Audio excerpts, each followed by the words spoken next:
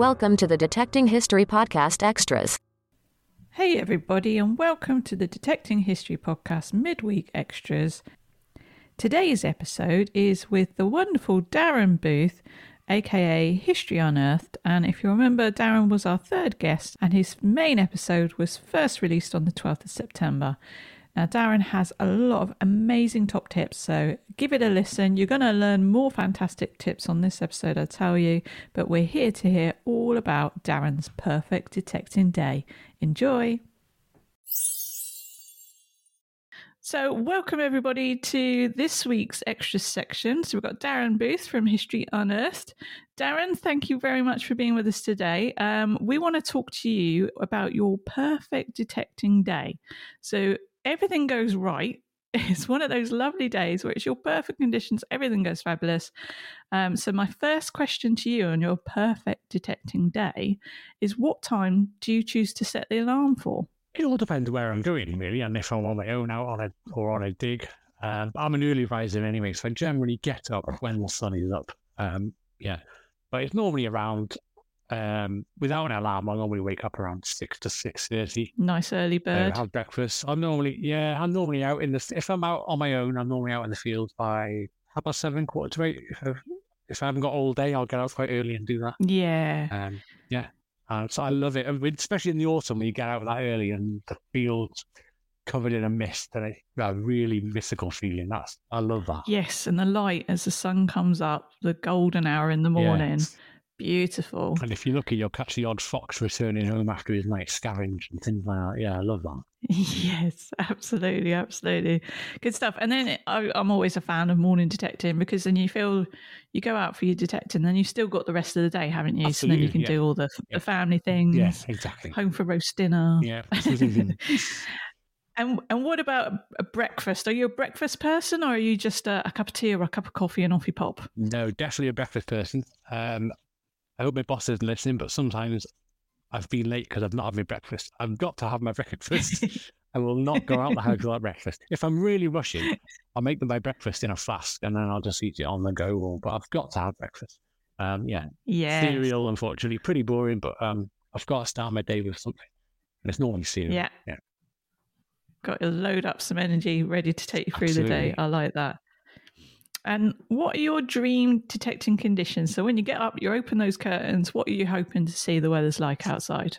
I'm not a fan of hot days. Sunny days with a gentle breeze, I can do them. But ideally it would be overcast. Yep. So it's warm enough, but you're not roasting. And the ground is nice and soft. We all hate digging hard ground, don't we? And the detectors don't penetrate well in hard ground either. They penetrate better when the ground's moist.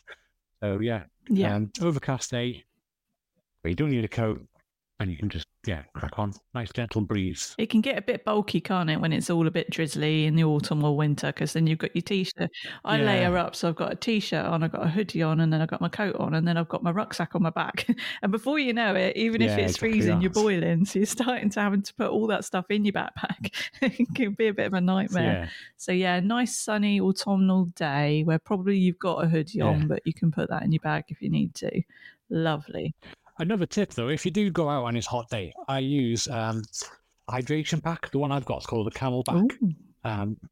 Where you can put it's like a backpack, but inside it has like a bladder. Yes. You can fill it with liquid, and this has a straw which comes over your shoulder, so you can literally obviously I used to use it for mountain biking. Oh, that's good. And you just drink while you're walking. I'd recommend one of them. No stopping, no taking your bag off to get your flask there, or you just literally pop it in your mouth, switch it on, and it flows to your mouth, and you can just turn it back off and let it drop again. Camelback or hydration. Hydration pack. I definitely recommend that. I like that. Yeah, I've usually got either a water bottle with me, or I'll have a can of like Coke Zero or something. Other brands are available. But then that's the kind of you have to actually sit and finish your can, because you can't obviously put your can back in your backpack once it's open. No. Yeah. Ooh, hydration pack. Very good. Yeah, but these hydration packs, because they're on your back, the weight's distributed as well, so they're not as heavy as carrying. If you get mine's 2 litre, if you carry a 2 litre bottle with you, you'll know about it. If it's distributed on your back, you don't really notice it really. So yeah, I recommend that hydration. Lovely. I'm going to have to start a want list, a wish list, just based off of your recommendations today, Darren. Okay, so what is your favourite terrain? Do you like it to be ploughed? Do you like stubble, pasture? I think you've got a lot of that where you are. What is your favourite in terms of terrain? 99% of my permission to pasture. I like pasture. I'd say pasture is my best. I prefer pasture just because the fines tend to come out better condition because they've not been rolled around in the plough or rubbed away, damaged. They tend to be deeper sometimes, but they do come out in generally better condition. Yeah. So I'd say pasture, yeah. Although stubble fields do, whenever I see a stubble field, they always do look appetizing, don't they? But, I got a lot of that around me the at the good moment. thing about stubble field is when they're ploughed and cropped every year, it's like a reset, isn't it? A fresh field. Anything that was too deep before is now closer to the surface. Anything you missed last year is now deeper. So yeah, the rotation just keeps showing your toes. Yeah. So stubble fields are good for that. They are. My favourite is pasture. Where I am, because of all of the flint in Hampshire, and we're talking giant flint, like dinner plate size flint. I really don't know how some of the stuff grows, but it does, and it grows well.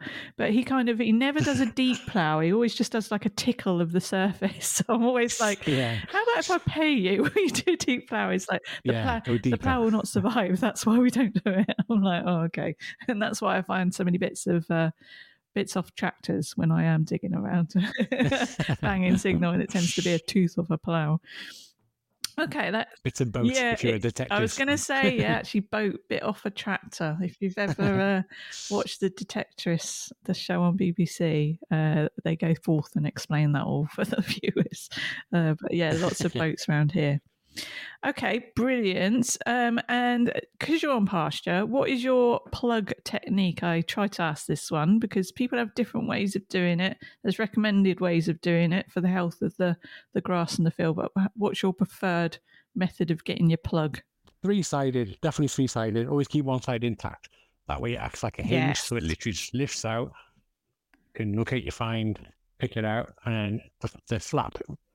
As long as you dug out nicely, three-sided, it'll just hinge back in, and then the quick stamp down, and it's absolutely perfect. Yeah. Yeah, it's lovely, isn't it? Yeah. You can't even see where you've been there. No, exactly. Most of the time, you stamp it down, and it's absolutely perfect. So, yeah, I'm a three-sided fan. Yeah, definitely. Good job. We're a fan of three-sided plugs. Okay, so what is your favourite in terms of company? Do you prefer solo with maybe one or two buddies or the group digs? I quite like my own company, especially when you're detecting. It's just, obviously the fines are what you're after, but sometimes you can just being alone just out there. So I prefer my own company. When I do go on digs, I tend to keep myself to myself.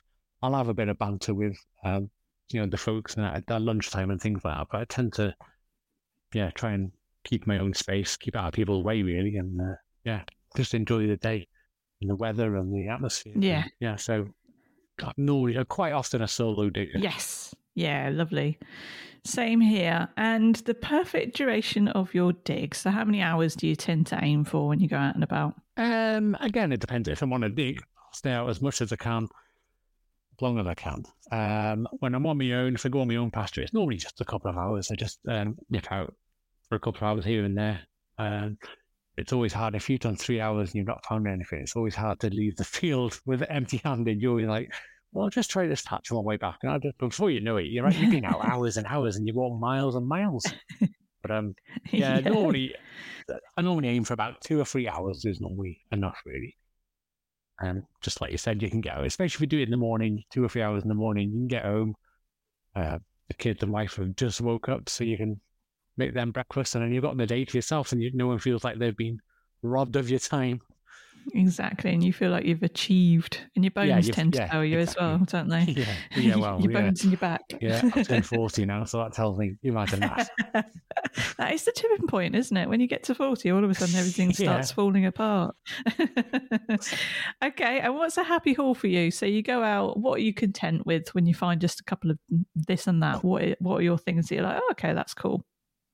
I'm fairly happy with anything really. Coppers, buckles, buttons. If I find a bit of silver, old silver, that's normally the point of the day where I'm like, okay, well, I've got a bit of silver now, so whatever comes after this is a bonus. I'll quite happily turn around and go home now. Yeah. But yeah. I mean, I'm happy with anything as long as it's like an idea. That's perfect. Something that makes sense. But I'm happy with it as long as it's history. I'm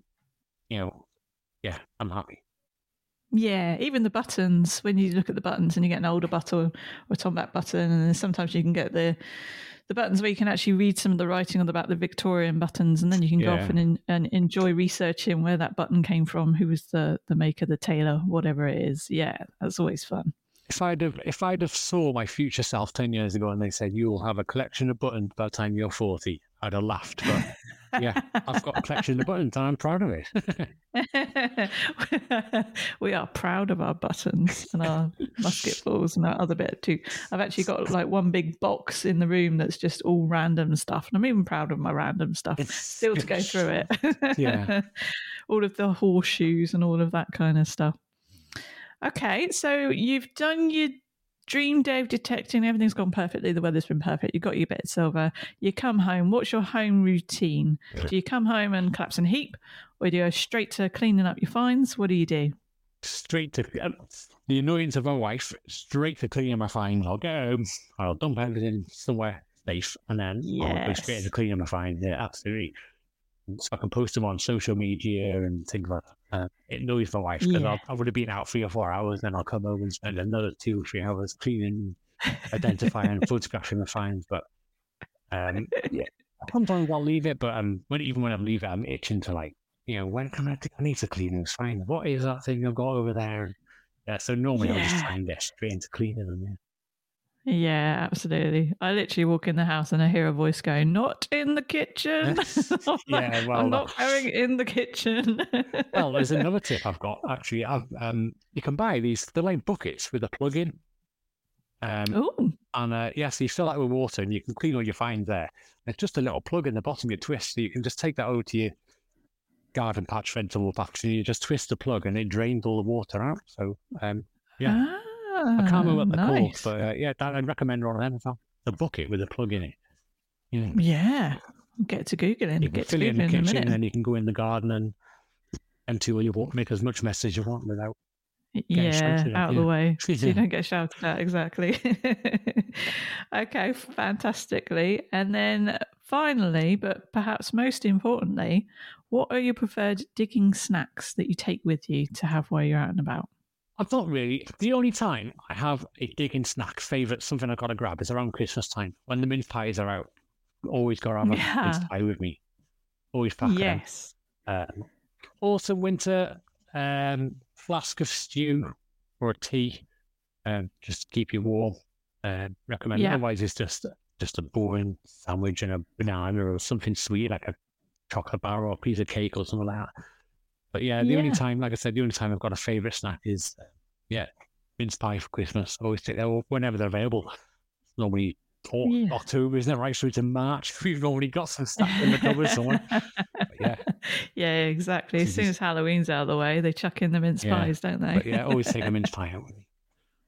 Brilliant. I like that. I've not thought of that. I will do that this year and I will raise my mince pie in your honour as I enjoy it under a tree somewhere. Yeah. Brilliant. Well, Darren, that is the end of the questions in regards to your perfect detecting day. Thank you so much. No problem. Thank you for being such a wonderful guest on the Detecting History podcast. And hopefully we'll have you on again soon. Absolutely. I'd look forward to it. Lovely. Take care. Thank you. Extras Part 2. This week's ultimate bucket list item chosen by Darren was a Pilgrim's Ampulla. A Pilgrim's Ampulla was a religious souvenir made out of lead that pilgrims acquired in the medieval period. These small, often decorated items were thought to contain holy water. Loops found on ampullas point to these objects having been worn, as they could have been threaded with string or chain.